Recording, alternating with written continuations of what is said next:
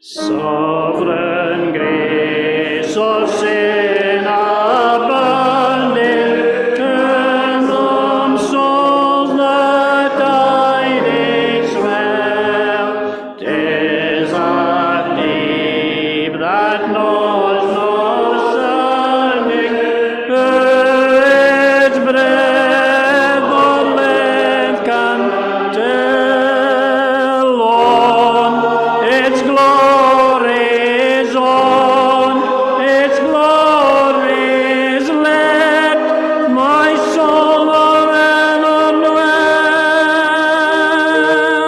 Let my soul forever dwell.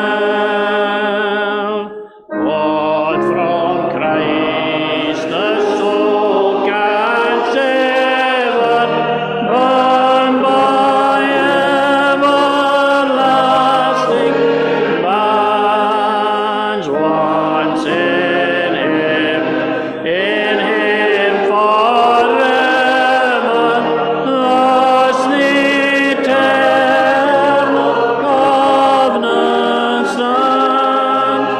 None shall pluck me, none shall pluck me from the strength of Israel, from the strength of Israel's hands. Is of God, joined is with Jesus, long ere time is began. One eternal praises, oh, what one has loved us done. One with Jesus, one with Jesus, by eternal union one, by eternal union one.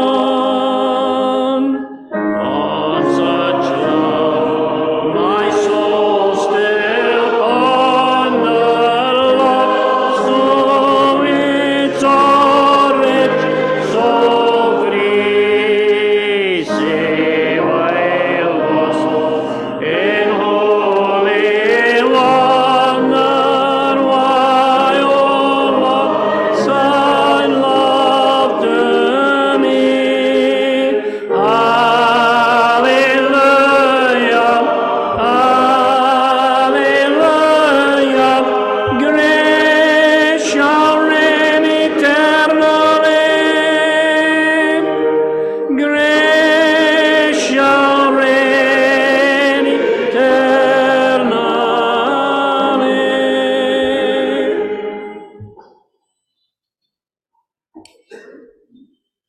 I'll just bow our hearts and ask for God's blessing on our meeting tonight. Our God and Father, we bow to thank Thee for Thy goodness to us and for Thy care over us.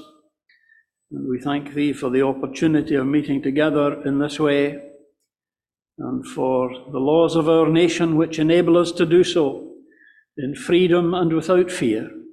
We bow together to thank Thee. We pray for the leaders of our land, that they might learn to seek Thy face in decisions that they have to take, and that they may recognize the authority of the divine as they seek to govern the land in which we live. But for the conditions in which we live at present, we bow together to give Thee our thanks. Truly the lines are fallen to us in pleasant places, and so we bow to thank Thee. Thank Thee for the opportunity to come together to hear Thy word, and thank Thee for Thy servant Dan, who is with us tonight. Pray that Thou wilt bless him and give him the necessary help as he seeks to bring Thy word to us, in order that we might be encouraged and challenged as we seek to continue a life for Thee here. We thank Thee too that we have our brother John and sister Onte and the family with us. We thank thee for the work that they accomplish and do in Botswana, and we pray that thou wilt continue to bless them and help them as they spend the next few weeks here in the UK before returning back to Botswana. We think of many of thy people in that land and pray for them tonight that they might know thy continued blessing upon them. And so we bow to thank thee. We think of so many of our own people who are struggling at present, and we pray that thou wilt abundantly bless them. Thou knowest the need, and thou knowest every circumstance. We thank thee that even before we ask, thou dost know. And we thank thee that all thy people are in thy hand, and we simply commit those that need thy help to thee in a particular way, that they might be helped and encouraged this evening. We thank thee for thy love to us. We thank thee for the grace that we've been singing about, and the love that we have rehearsed in thy presence. We thank thee that once in Christ forever. And we thank thee for the love that stays between us, and for the love of Christ in which we dwell. And we pray, our God and Father, that thou wilt help us just to stay close to thyself, in order that we might be encouraged and helped to live our lives for him. So we do commend ourselves to thee and ask for thy blessing upon thy servant who comes to speak to us now. And we ask it and give thanks in the name of the Lord Jesus. Amen. I'll ask our brother Dan.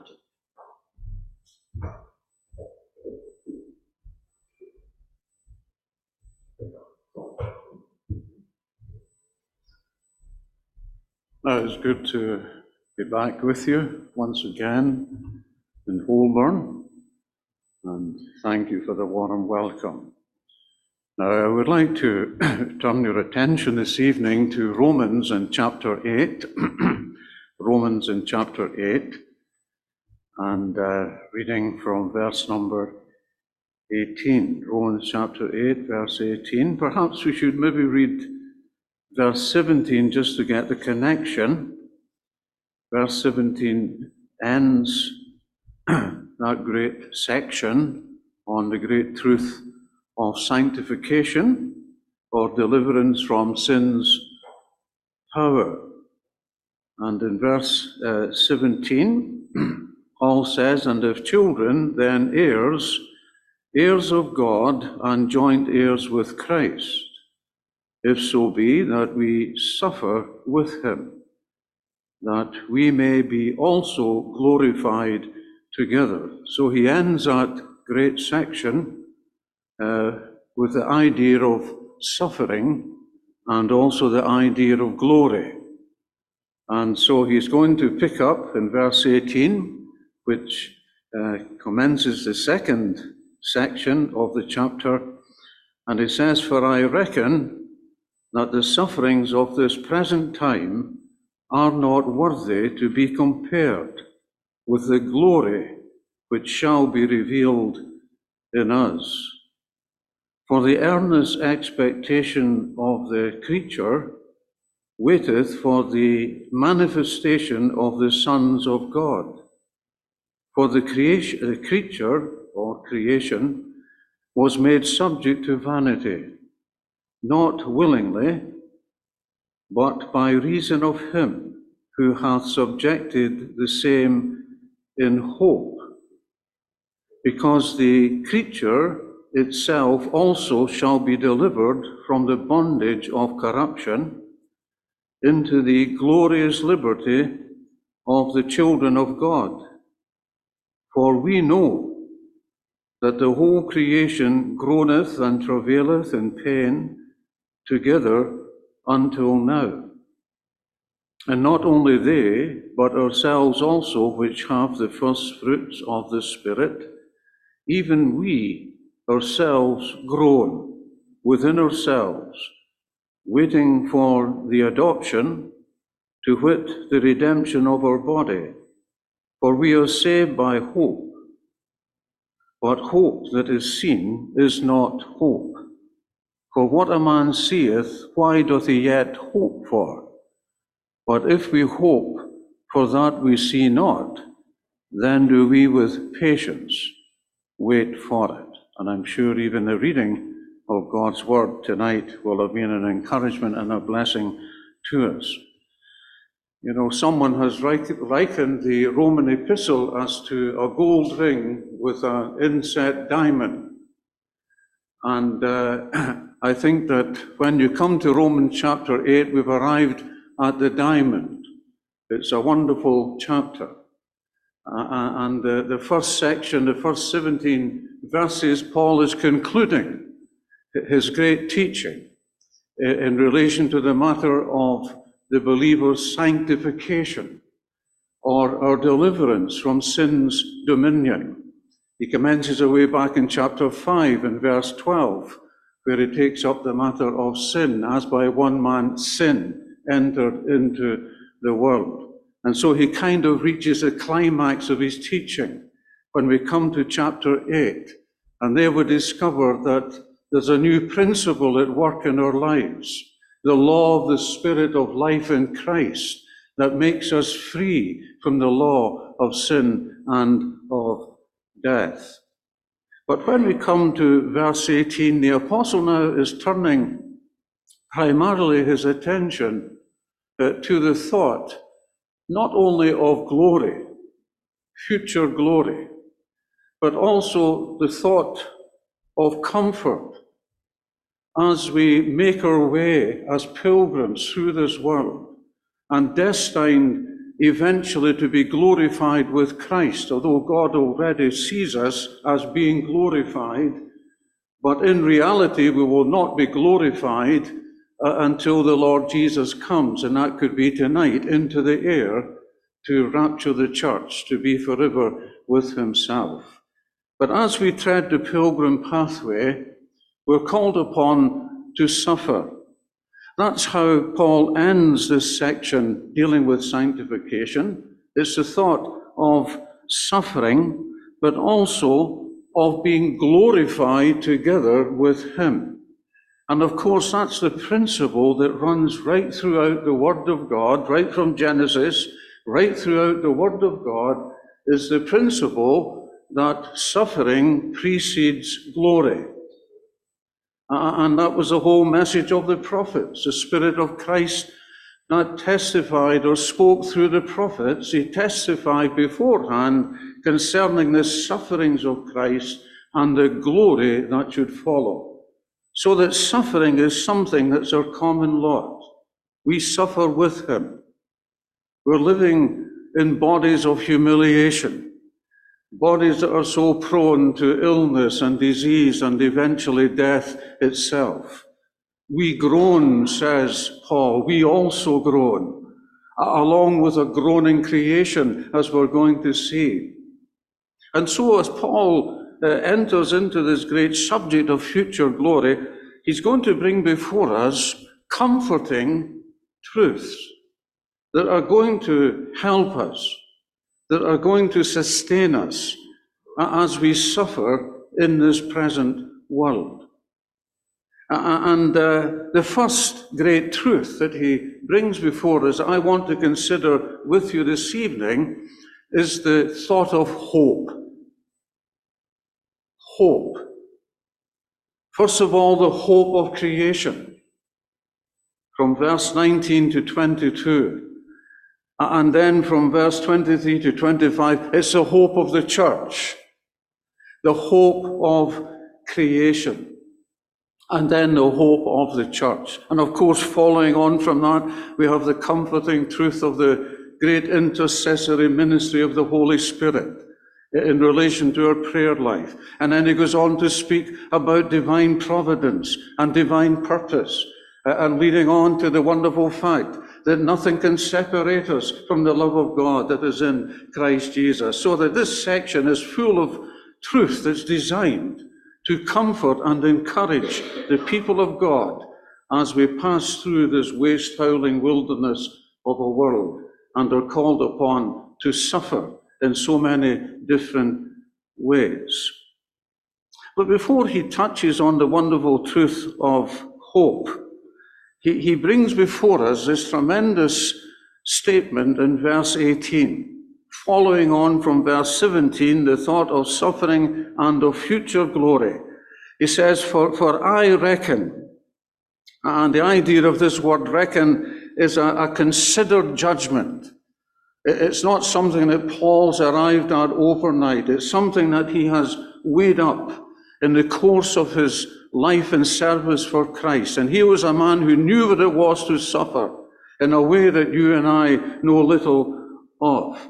And so when he speaks about I reckon, it's not just a kind of passing opinion. It's the idea of a well thought and weighed out conclusion, resulting in absolute assurance. I reckon. What does he reckon? He says, well, I reckon that the sufferings of this present time, and of course this present time covers the whole course of our lives, from the moment we trust Christ until the rapture, or we pass through the article of death. He says, I reckon that the sufferings of this present time are not worthy to be compared with the glory that shall be revealed in us, or better, to us, to usward.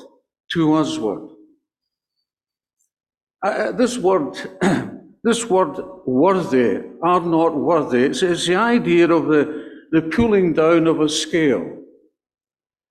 When I was a boy, before the advent of supermarkets and what have you, when my mother used to go shopping, you joined the queue at the grocer shop. And when your turn came and you asked for your pound of butter, it wasn't already made up in a convenient package. No, the grocer, he would cut you your pound of butter.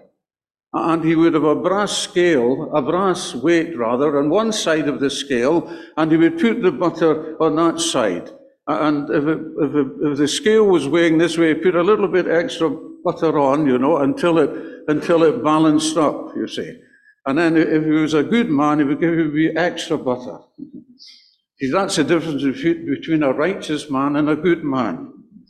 A righteous man will give you exactly the exact weight, but a good man, he'll throw in a little bit extra. That's what Paul means when he says, scarcely for a righteous man would one die, yet peradventure for a good man, some would even dare to die.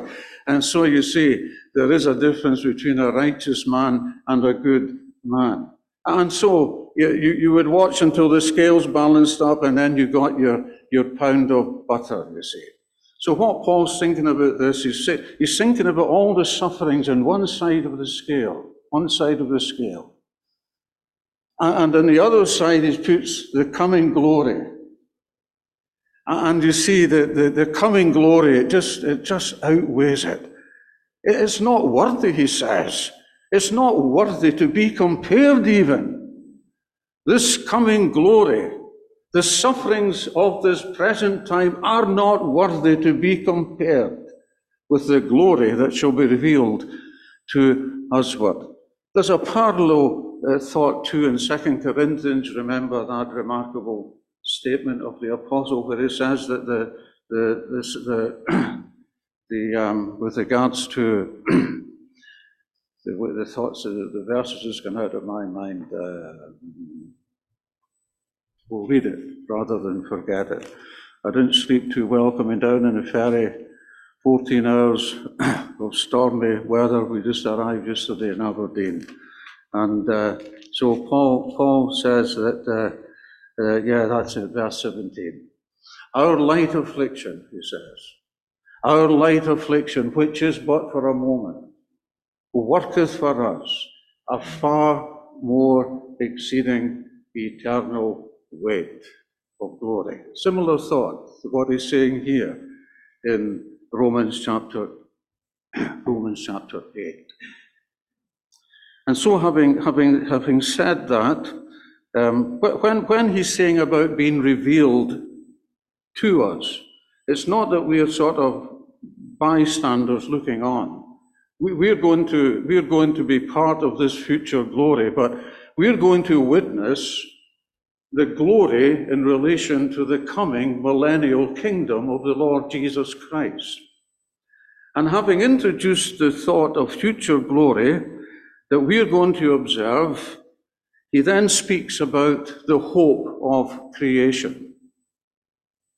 And he says, for the earnest expectation of the creature, or better, of creation.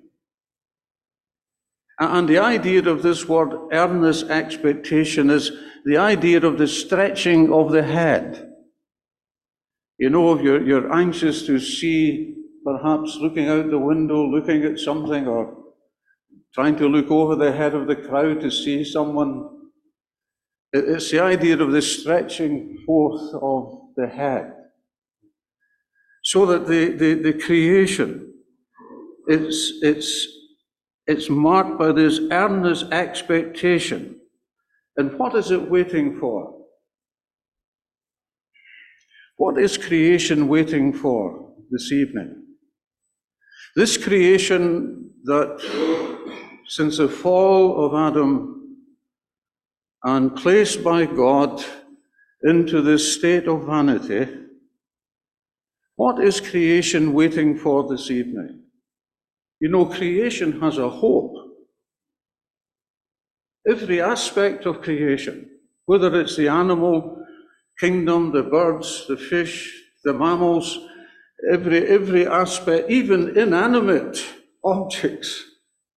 We read in some of the Psalms about the trees clapping their hands and the mountains singing and rejoicing.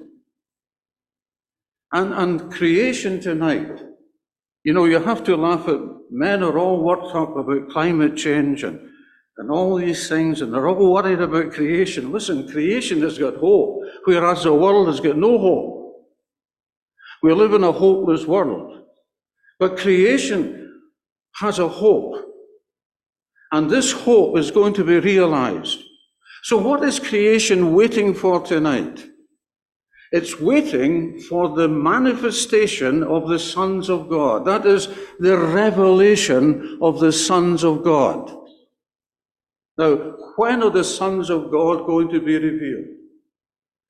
The sons of God are going to be revealed when the Lord Jesus is manifested to this world in power and in glory, when he returns to set up his kingdom. And every eye shall see him. When he comes to be glorified in his saints and to be admired, not by, but in all them that believe. That is the glorified church. And of course, the sons of God is the glorified church.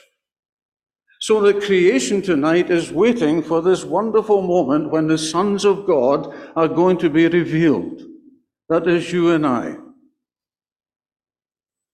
For that will mark the moment of creation's deliverance, delivered from the bondage of corruption.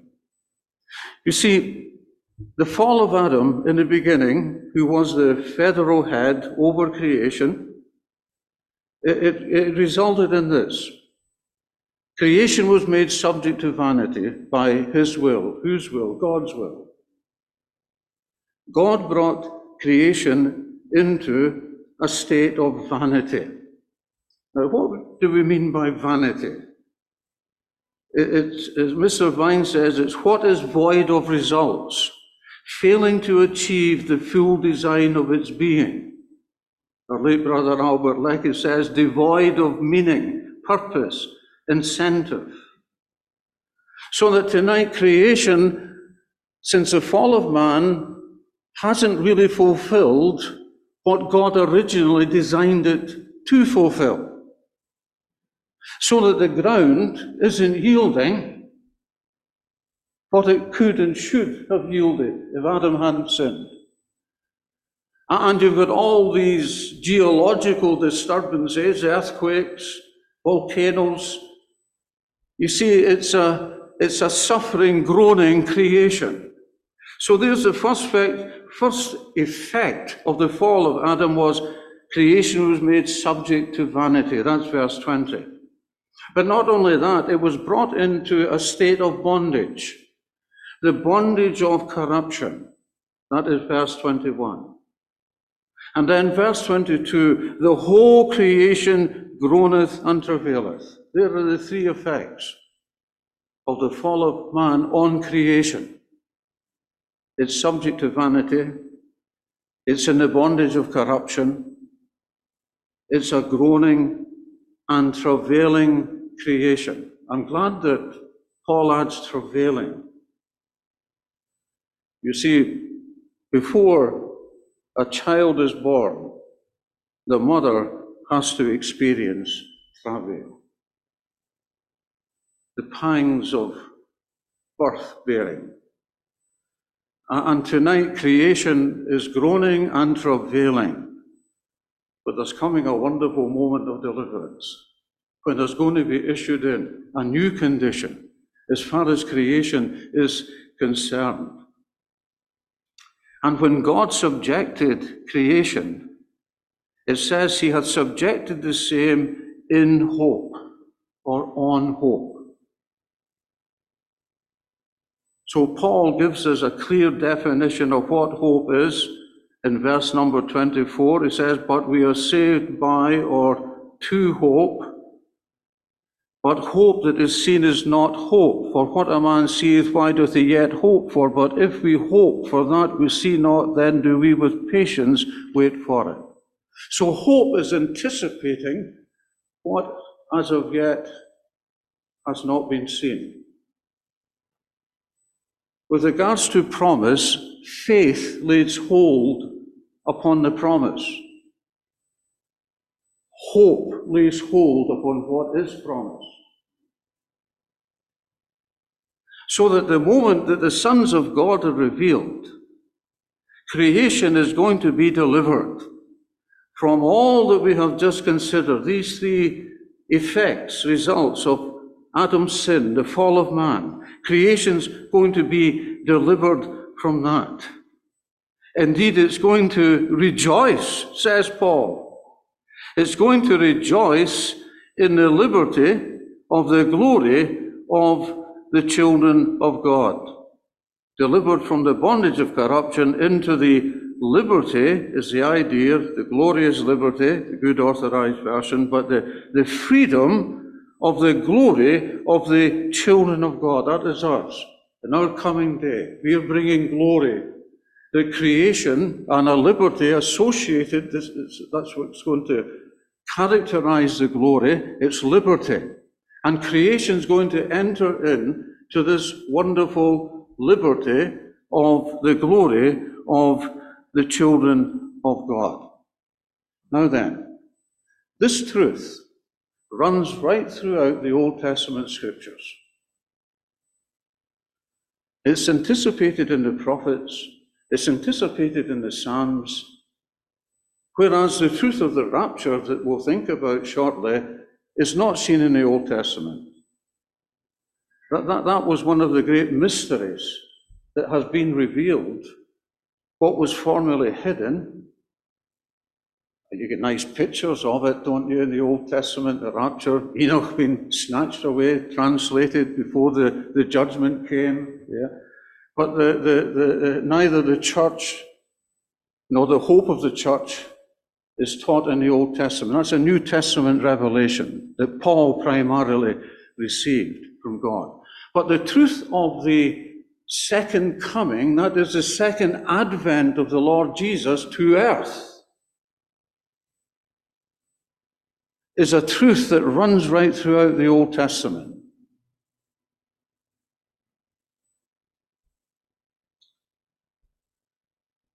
And so if we keep that in mind, we're not going to get confused between the second advent of the Lord Jesus and the rapture. The coming of the Lord Jesus for the church, and then his coming a few years later with the church as the King of Kings and Lord of Lords.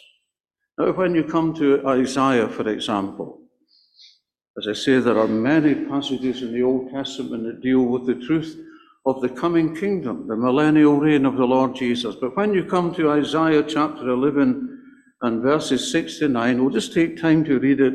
It says there, the wolf also shall dwell with the lamb, and the leopard shall lie down with the kid, and the calf and the young lion and the fatling together, and a little child shall lead them, and the cow and the bear shall feed, their young ones shall lie down together. And the lion shall eat straw like the ox, and the sucking child shall play on the hole of the asp, and the weaned child shall put his hand on the cockatrice's den, that is the adder's den. They shall not hurt nor destroy in all my holy mount, and the earth shall be full of the knowledge of Jehovah as the waters cover the sea. You say, Dan, is that literal? Is that going to happen? It is indeed. And what's going to issue in this tremendous transformation, where carnivorous, ferocious animals are going to be eating hay, along with the ox, the lion. He'll lose his appetite for eating the ox, but he'll be eating with the ox. Isn't it remarkable? And a wolf and a lamb dwelling together. And the calves, the little calves, and the bears, little ones, playing together, and a little child leading them. His pets are lions and bears, and he's leading them. You say, is that really going to happen, Dan? Is it really literal? Oh, yes, absolutely. What a transformation the advent of Christ and the revelation of the sons of God is going to bring in, this tremendous transformation. And they'll be harvesting, says one of the prophets, they'll be gathering handfuls of corn on the tops of the mountains.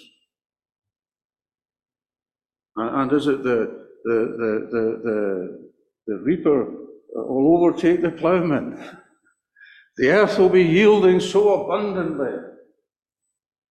Men are scratching their heads tonight, wondering how we're going to feed this growing population. They tell us there's now 8 billion people on the face of the planet.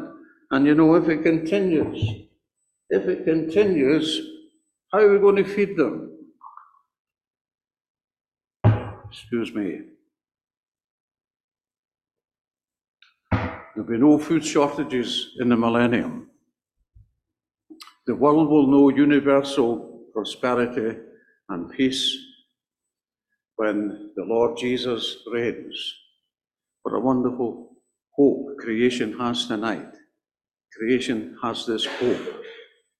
This creation that men are worrying about, wondering, oh, what's going to happen? And creation, it has this wonderful prospect, and it's earnestly stretching forth its head, looking, waiting for the revelation of the sons of God, the coming of the Lord Jesus with the church. But then very quickly, for time is moving on, just to think a little about this second aspect of hope. That is the hope of the church. The hope of the church.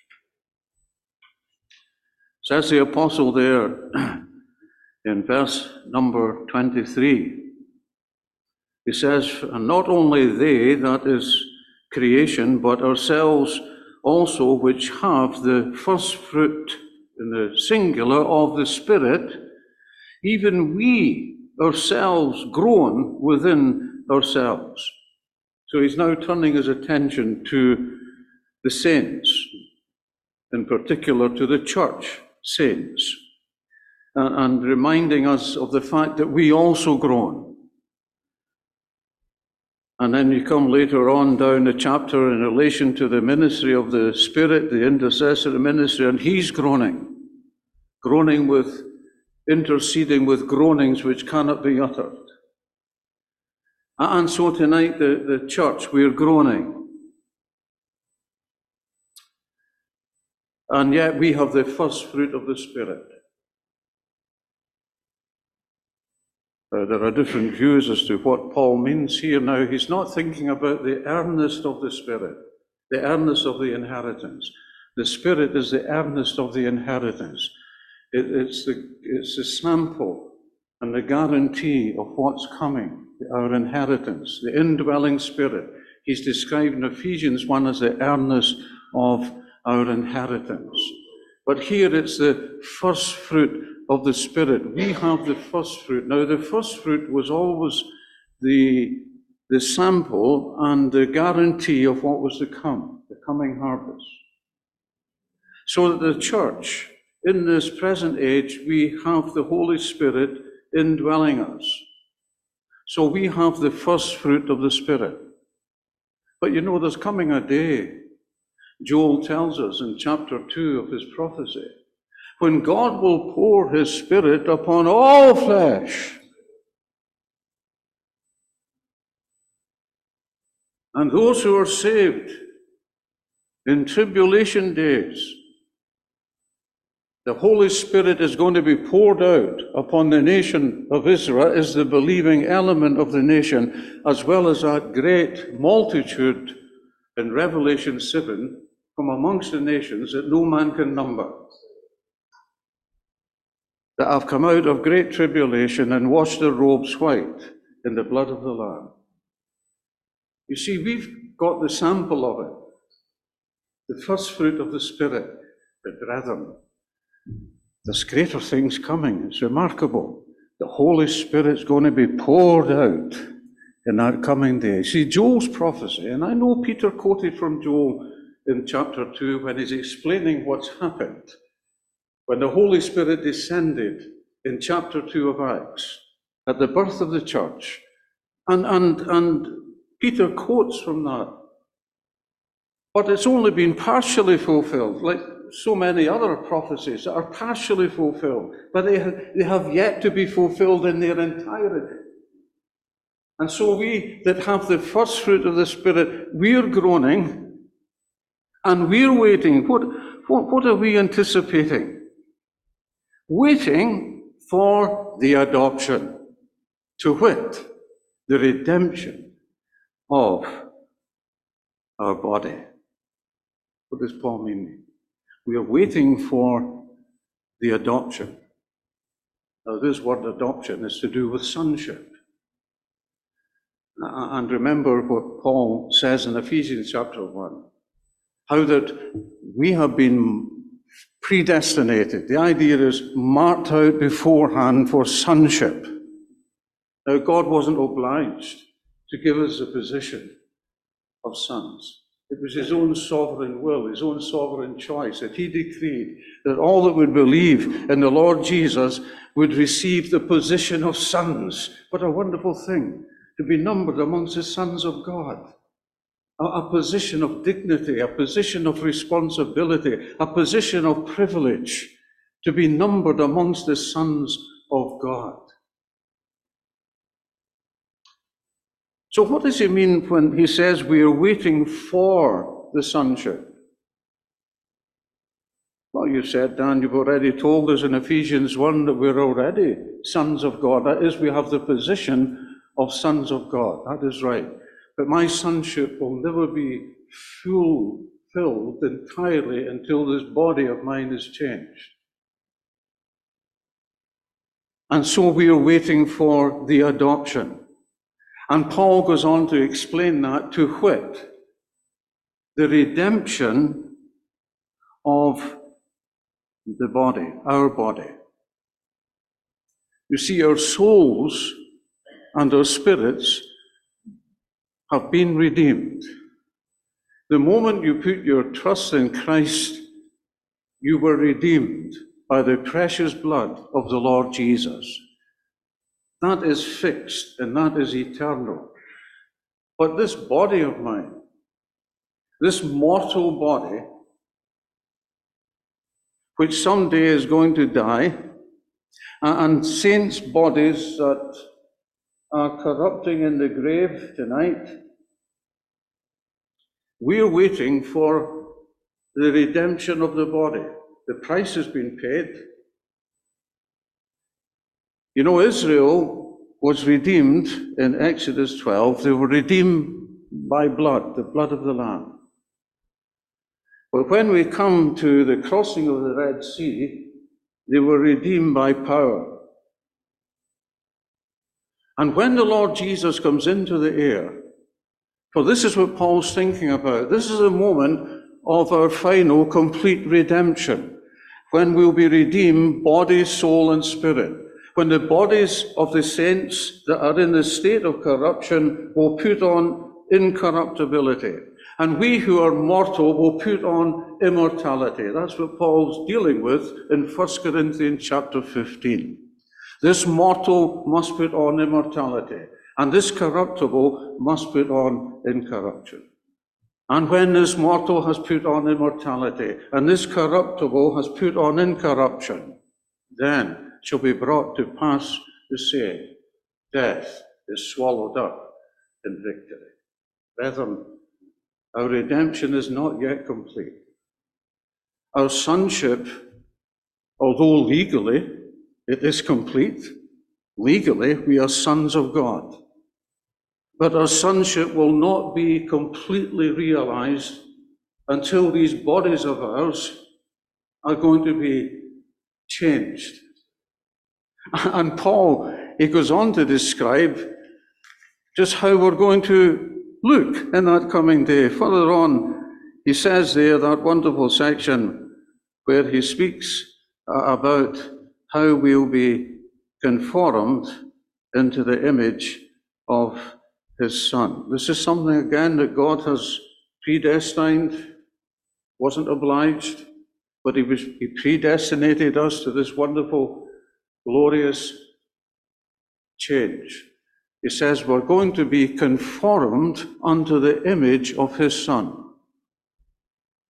that he might be the firstborn amongst many brethren. Brethren, we're waiting tonight for the redemption of our bodies.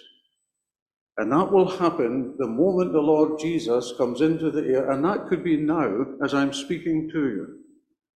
There are no prophecies to be fulfilled before the Lord Jesus comes for the church. There are many prophecies to be fulfilled before he comes with the church. Many prophecies. But there are no brethren, we don't live in a prophetic age at the moment.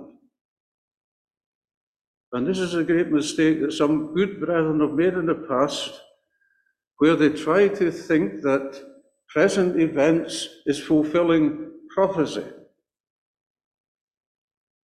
One outstanding teacher in the last war amongst us said that Russia would never enter the Second World War.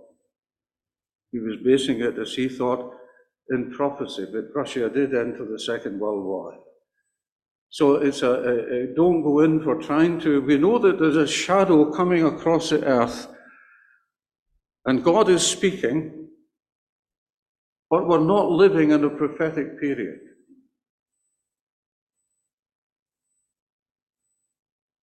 And the moment the Lord Jesus comes for the church into the air, as I've said, with that commanding shout, and the dead in Christ will rise first.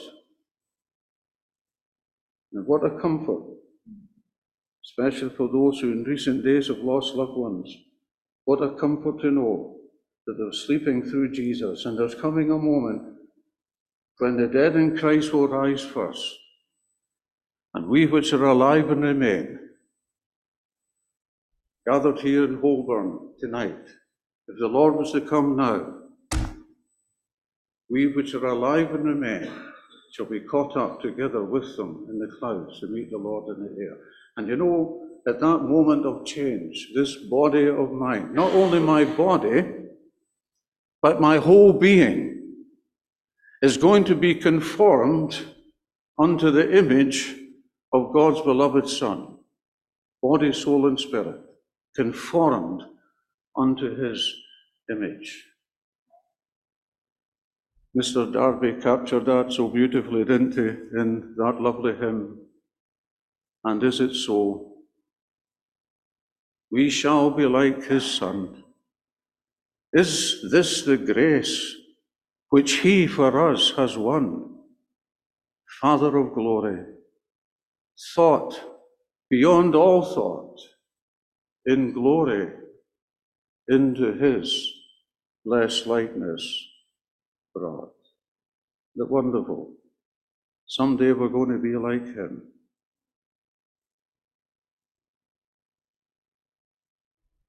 And although hope doesn't save us,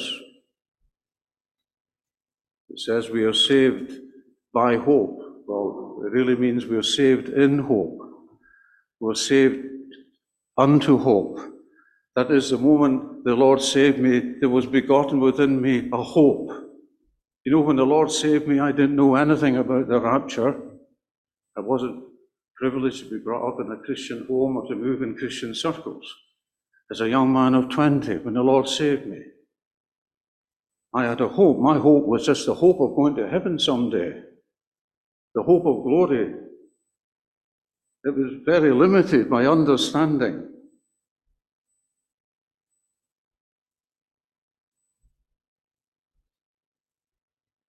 But although we're not saved by hope, there is a sense in which we are delivered. It's the helmet of salvation. So in that sense, we're being preserved by hope. Hope doesn't save us from our sins, but we're being preserved by hope. And furthermore, it has a sanctifying effect in us, or should. What John says, remember, he that hath this hope in him, that is on him, on the Lord Jesus, purifieth himself, even as he is pure. So although hope doesn't save us in the sense that we talk about being saved, yet it does have a sanctifying, or should have, a sanctifying and a preserving effect upon all of our lives. The hope of creation. I'm looking forward to that. And I come with the Lord Jesus. And we'll see it all in that coming day. And meanwhile, we're waiting for the realization of the hope of the church. At any moment, the Lord Jesus could descend out of heaven with that commanding shout. And what a moment when we're transformed into his likeness, that he might have that place of preeminence and priority amongst the sons of God. I trust that everyone in the meeting tonight has this hope. If there's anyone here in the meeting and you're not depending, trusting in the Lord Jesus as your Savior and Lord, then at the moment you have no hope. What an awful thing to die without hope, or even to live without hope. So, no better time than now, no better place than here, to put your trust in the Lord Jesus. And the moment you do so, this hope will become yours. Thank you for listening.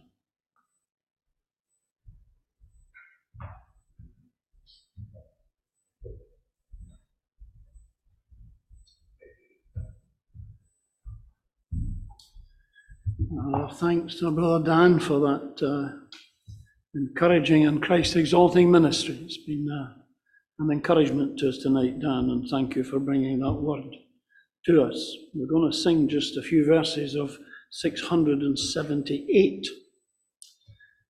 The last time John and Auntie Bandy were in this hall, they were a picture on the wall behind me, like a movie on Zoom from Botswana, and we had an encouraging time that evening, I remember. But it's great to have them here in the flesh tonight, a delight to us. I'm looking at the three children too. It would have been 11 years ago that we were in Botswana, so you can work out your age, what you were then, much younger than you are today, and it's great to see them growing into strong Christian young men and young women. But we're delighted to have John and Auntie with us tonight, and John's going to give us, once we've sung this hymn, just a little kind of refresher on the work in Botswana and how they're getting on and where they're about. So we'll sing just a few verses of 678. Who can cheer the heart like Jesus by his presence all divine, true and tender, pure and precious? Oh, how blessed to call him mine, what a wonderful redemption. Never can a mortal know how my sin, though red like crimson, can be whiter than the snow. All that thrills my soul is Jesus. He is more than life to me, and the fairest of 10,000